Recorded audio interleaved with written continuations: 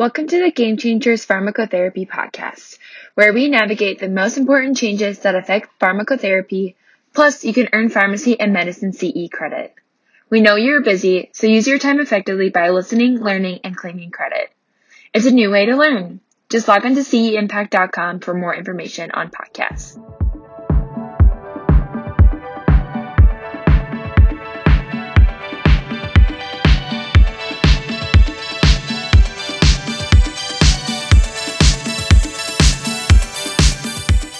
Hello and welcome again to another episode of Game Changers Clinical Conversations. I am your host, Jeff Wall, Professor of Pharmacy Practice at Drake University.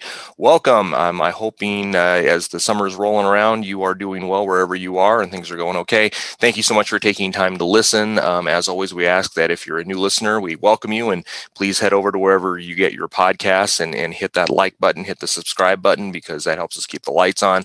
As always, we want to thank our producers, CEI, CE Impact, and they do a great job, not only for this podcast, but a wide variety of other CE, including, I was just told, CME. So for the physicians listening to this podcast, yes, you can officially get CME for signing up for this podcast. You just go to the Pharmacy Network website and log in, check the Academy. Go into the Academy box there, and you can log in and figure out the details of signing up for it and all that kind of stuff, and you will also get CME for this. So we now have pharmacist CE and physician CME, and I think that's terrific, and hopefully we're going to really do more and more of that as time goes on. So today we are going to be talking about a paper that came out on June 17th, and I apologize for the community practitioners out there. This is going to be a little more ICU based, and I do quite a bit of time in our ICU at my hospital, and this is made a lot of waves. Just in the last couple of days, it's been published, so I thought it was worth discussing, and that's the TTM2 study looking at hypothermia versus normothermia in patients after out-of-hospital cardiac arrest. For those of you who may not be familiar with this is something that I think most critical care practitioners would tell you has been a bit controversial in the last 10 or 15 years, but back in 2002, two studies were published, the HACA study and a study by a investigator led by an investigator named Bernard, published fairly similarly to each other, that basically showed that that in patients who had suffered a cardiac arrest, primarily by ventricular fibrillation, that if we were to drop their core temperature significantly, in this case it was 32 to 33 degrees centigrade, that it was associated with a favorable neurologic outcome. So not only were there more people alive, but the people who were alive actually had a better neurologic outcome compared to controls. And when that paper came out, it just totally upended everything we did in the ICU as far as dealing with cardiac arrest. And most hospitals the hospital I practice in, most hospitals I knew rushed to get a hypothermia protocol in place, which was a significant undertaking because these patients, there's a lot of issues when you're dropping somebody's core temperature to that low a temperature. In my role as a pharmacist, the couple things that we always dealt with is something you're going to do when you drop your core temperature that low is shiver uncontrollably to the point where you can actually get rhabdo. And so because of that, we had to do something to prevent shivering, and every hospital had their protocols of how to do that, and that would be up to and including paralyzing patients so they couldn't shiver. And that, of course, had its problems associated with as well.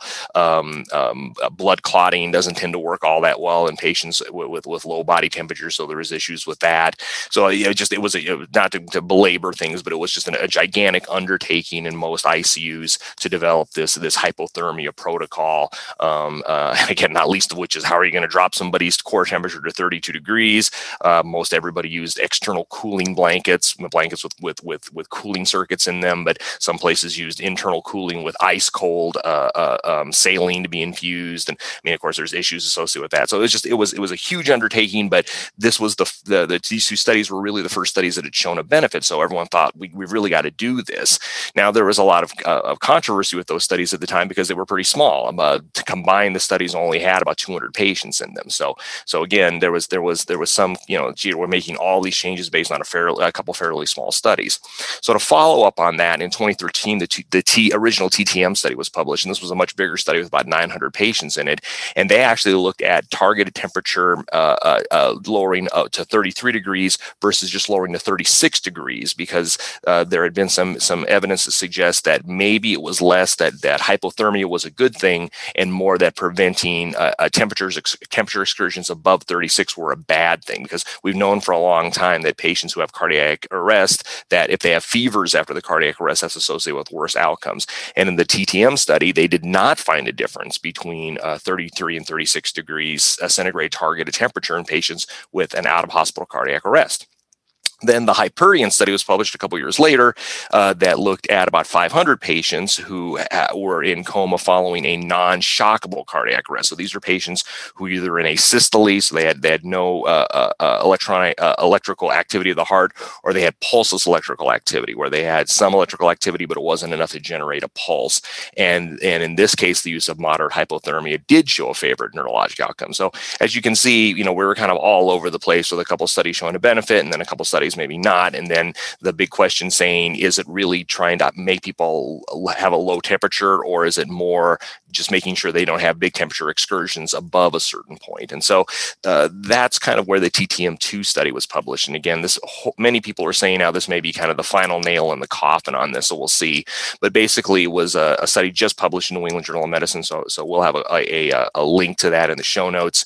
It is a randomized study. It was a superiority study, and what they did was they randomized patients in the emergency department into a web-based allocation in kind of a 1-to-1 ratio, and so they wanted to take a look at a number of things, but the primary outcomes they wanted to look at was neurologic outcome, health-related quality of life, and also of course mortality in these patients. As you might imagine, mortality is quite high across the board in these patients. They also wanted to look at subgroup analysis. Was there a difference in age, gender, time to the time they were able to get return of spontaneous circulation, so the time from where they were found down or found to be in cardiac arrest to a return of spontaneous circulation, what the initial rhythm was, because again, there's some differences between shockable and non-shockable rhythms, and whether they got shocked or not. The outcomes were assessed at days 30, at 6 months, and then actually 24 months, and it's actually an ongoing study. So this is just kind of an interim analysis of this. As you might imagine, this kind of study is difficult to do with blinding. It's a little hard to blind somebody to make them, to say, well, we're going to put you in the hypothermia protocol, but we're not going to tell the clinician. So that would not obviously be possible to do. So they did not blind the clinicians who were taking care of the patients. However, they did blind anybody who assessed the prognosis, the outcomes, as well as the statisticians and the data manager. So anyone who was basically involved with assessing the outcomes was in fact blinded. And they did a neat trick here, which I've never seen before in another attempt to help with blinding, is they wrote duplicate manuscripts for each scenario before randomization was revealed. So basically they had a good manuscript and a bad manuscript, if you know what I'm saying, written for each scenario before randomization. Never heard of that before. That I think that's kind of going above and beyond to try and maintain blinding. It's kind of like when you hear those the big blockbuster movies where they have multiple endings in the script so that nobody gets the right ending. I thought that was kind of interesting anyway. They did do the outcome assessment by face-to-face interview or telephone interview. This did occur during COVID, and so that kind of makes sense that they had to do this by this. And they did calculate they needed about 1,800 patients to give about a 90% power to detect an absolute risk reduction in 7.5% of mortality. And then this was actually increased to 1,900 patients to account for loss of follow-up. So that's kind of the background of the study. We'll get into more details of what they did in the study and then what they found in the study right after this message from CE Impact. Do you love Game Changers? We would love if you, our dedicated listeners, would share your feedback on your experience of listening to Game Changers every week. Check out the link in the show notes to share your feedback. So looking at this trial, the TTM2 study, it was a multinational study, but it was not done in the United States. It was done in 14 countries in Sweden, the United Kingdom, Switzerland, France, and the Czech Republic. They started the study in kind of 2018 through 2020. And again, the follow-up is ongoing. They included patients in the study who had an out-of-hospital cardiac arrest from a presumed cardiac or unknown cause. So basically, someone was probably found down who was thought to have a cardiac arrest. That after they were attended to, they did get a return of spontaneous circulation, and that return of spontaneous circulation, what you'll hear ICU clinicians and ER clinicians call ROSC, occurred for at least 20 minutes without the need for chest compressions. So they did have to continually go back and keep doing chest compressions, but after a code situation, the patient did get ROSC back and maintained ROSC for at least 20 minutes. The patient was found unconscious, which was something you're going to find most of the time in these cases, but they did have some strict definitions of what that was.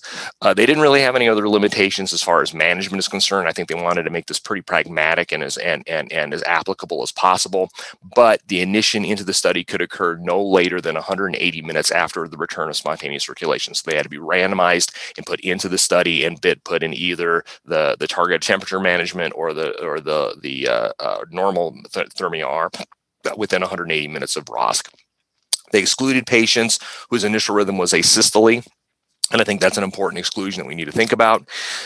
In patients who were already hypothermic on admission, in patients who were suspected to be pregnant, had an intracranial bleed, or had severe COPD who are on long-term O2, which would be another potential exclusion we're going to have to think about. So those are the inclusion and exclusion criteria. They screened about 4,400 patients, and about half of those were not randomized due to exclusion criteria. The overwhelming number reason one was that they were not able to initiate either hypothermia or nomothermia within 180 hours after return of spontaneous circulation, which kind of makes sense.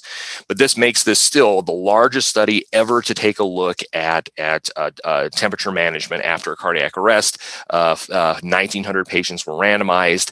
1,861 were in the final analysis, as far as intention to treat. 930 in the hypothermia arm, and 931 in the normothermia arm. As far as baseline characteristics, they were actually almost identical across the board. Age was similar. The mean age was 64 in both groups. Mean gender was 80% male in both groups. 3/4 of these patients had a shockable rhythm, which meant they were probably in ventricular tachycardia or ventricular fibrillation. Bystander CPR was started, so most of these patients, again, were outpatient, out of hospital cardiac arrest, so 82 versus 78%, and about a quarter of them in both arms were shocked on admission, and the mean time to return of spontaneous circulation was similar between groups, 25 minutes each. And so then in the intervention group, the hypothermia group was a targeted temperature of 33 degrees centigrade. They did this by using, again, ice cold fluids given intravenously or external physical cooling devices. They did have a standardized feedback control system to maintain target temperature and go up and down. In this case, they did a bladder temperature probe, which is something I'm not going to lie, I hope I never have to get. They did do rewarming after 28 hours, and you don't want to rewarm patients too quickly because that can lead to problems. And so they did a slow rewarm at no more than 0.3 degrees centigrade per hour up until 40 hours. In this intervention group, almost everybody did achieve 33 degrees centigrade. Most achieved cooling with external devices, which is primarily what we do in the United States. The control arm were patients basically who didn't get any sort of standardized decreasing in temperature means. What they did was they wanted to take a look in patients who developed a temperature of greater than 37.8, and they did this by continuous monitoring of their temperature. And if that were to occur, they first then used either pharmacologic or conservative therapy. So they gave acetaminophen, things along those lines, or they used fans, things along those lines, to see if they could get their temperature below 37.5.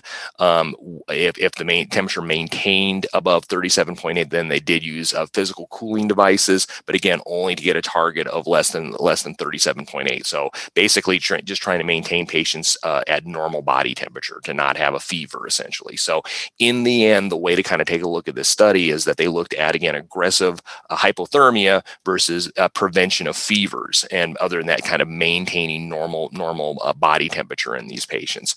In this group, in the normothermia group, 46% of patients needed a device to maintain target temperature. So just Tylenol wasn't cutting it in the vast majority. But again, most of this was surface cooling, and the vast majority of them did stay in the normothermia range. Other than that, the management was common in both groups, and there didn't seem to be a big difference between them. They did have a stepwise protocol for treatment of shivering in either group, which is good. And again, something that as a pharmacist in the ICU, I've certainly dealt with over the years. At 96 hours, they had a neurological assessment performed by a blinded clinician. And they, again, wanted to look at mortality. They wanted to look at neurologic recovery, things along those lines. A lot of these patients, as you might imagine, had heart attacks. That's why they had a cardiac arrest. And so they did also want to take a look and stratify by patients who had a coronary intervention. And those numbers were exactly the same between the normothermia group and the hypothermia group. So then that gets us to the outcome, which was no difference. There was no difference in anything. There was no difference in cause mortality at 6 months. It was exactly 50%, essentially comparing hypothermia to normothermia. And so there was no difference in death. Secondary outcomes in the patients who survived, there was no difference in proportion of patients with a poor functional outcome. So basically, they used the modified Rankin scale, and people have high Rankin scales have basically poor neurologic outcome, and there was no difference at all between the two groups, between normothermia and hypothermia. There was also no difference in health-related quality of life, which they used a standardized scale for. They did find that adverse effects of arrhythmias in particular were statistically higher in the hypothermia group compared to the normothermia group. But other than that, they did not find a big difference in other types of adverse events. And bleeding was the one I think a lot of people were interested in, because again, we know that clotting mechanisms don't tend to work very well as people are cold. So bottom line with this study was that they did not find any benefit in aggressively lowering out of hospital arrest patients with getting their temperature down to 33 degrees C. And in fact, it seemed that comparatively speaking to just making sure patients don't have fevers and maintaining normothermia, there was no real difference between them. So many, as you might imagine, many experts in the field have kind of commented on this study already. As I said, it made, no pun intended, a lot of shockwaves in a lot of social media. I had heard about it, I think, probably minutes after the paper had been posted on the New England Journal website. There were people on Twitter talking about it and stuff like that. On the whole, when I read the study, I felt it was a very, very good study. I think they did. It was certainly the largest study ever done. I think they made it as pragmatic as possible, yet maintaining the highest level of science, which is a good thing. They did find mortality that's pretty similar to what we see in studies. About half of patients, don't make it or have poor neurologic outcomes without out of hospital cardiac arrests. It seemed like the generalizability of the study is actually pretty decent, except for those two exceptions in the COPD patients who required oxygen, or patients with asystole. I would argue that patients with asystole usually don't have a very good outcome anyway, so it would make sense why they would probably not put them in. But again, they did exclude those patients. They had really good follow-up. There was clear separation between the groups. They had a standardized protocol for both hypothermia and normothermia, which again, a lot of other, it seems like every health system and every hospital has their own little tweaks and own little things they do in their hypothermia protocol. So it was nice that they standardized that across everything, and so that's something to keep in mind. Now, critics of this paper have argued that there still may be a role for hypothermia if it's done very, very early, and in fact done pre-hospital. And there have been a couple of studies that have looked at, is it possible even in the EMT rig or the ambulance to initiate hypothermia in these patients. And some studies have looked at this. Some small studies have suggested that that's a possibility. So some people who are still kind of holding out hope for hypothermia wonder if cooling was started pre-hospital. Would that work? That may be, in fact, a something to look at. But I'm thinking to myself and some of the people I know who work as emergency medical technicians and paramedics, I wonder how that would be logistically possible to do in most cases. Even if we were to find a benefit, I think it would mean some major changes to the equipment on ambulances and stuff like that. So it is going to be interesting to see if any other people take a look at ultra early cooling, but I think that's probably not for the foreseeable future, not a solution to cardiac arrest that we've got, basically. It is interesting to note that there was another arm of the study called the TAME arm, and this arm is actually looking at early hypercapnia. So that might be something else. We'll have to see when that study is published. So kind of the bottom line for this study, I think it's a pretty decent study, and I think that this really, in most cases, should answer the question: should we aggressively decrease people's temperature in patients who come in with out-of-hospital cardiac arrest? And I think the answer in most of those cases is going to be no.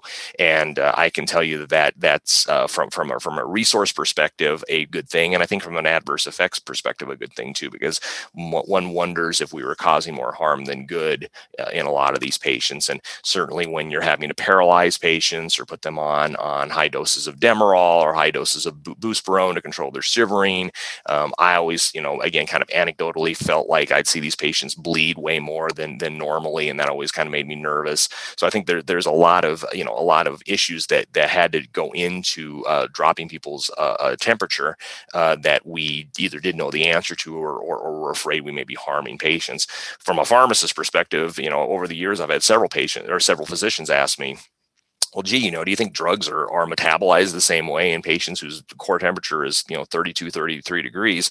And my answer was, I don't know. And neither does anybody else. So, I mean, the answer is probably yes, but how? And how would we ever study that sort of thing? And so there was a lot of questions with hypothermia, and it seems that we will probably in many cases be able to not have to do that in these patients. And I think what this really means is to be very aggressive, and this is something that I've been trying to do in my ICU for years now, be very, very aggressive in treating fevers in cardiac arrest patients, because we know it's associated with poor outcomes. And certainly you can try things like Tylenol. Sometimes that doesn't work all that well in these patients, but try that. And if it doesn't, again, surface cooling measures such as fans or even just cooling blankets, stuff like that, and really being aggressive about it, I think can be pretty beneficial. So that's a good thing. So the TTM2 study, kind of maybe putting the final touches on hypothermia in the ICU. We'll see. As you can tell, this has been a contentious subject in the world of emergency medicine and ICU medicine for 15 years, and understandably so, because the outcomes are dismal with cardiac arrest. People don't do well, and so anything that we can find that's beneficial, we're really going to try and hold on to and try and implement as quickly as we can. So that's it for this week of Game Changers. Thanks for listening. Again, if you get a chance, get over to wherever you get your podcasts, hit that like button, go ahead and subscribe, tell your friends, tell your neighbors, tell everybody, hopefully that they will listen too, and we can continue to give you guys these podcasts. As again, both pharmacists and physicians and other healthcare professionals who can get CME, please head over to CE Impact, and for taking the time to listen to my voice, you can actually get some CE for this, and I think that's a good thing. So we will talk to you next week. Remember that time flies. I don't know where it's going, but the most important day is today. Take care. Thanks for listening in. Check out the CE for this podcast at ceimpact.com, or download the Pharmacy Network app by searching CE Impact in your app store, and join the Game Changers Podcast Academy. Happy learning!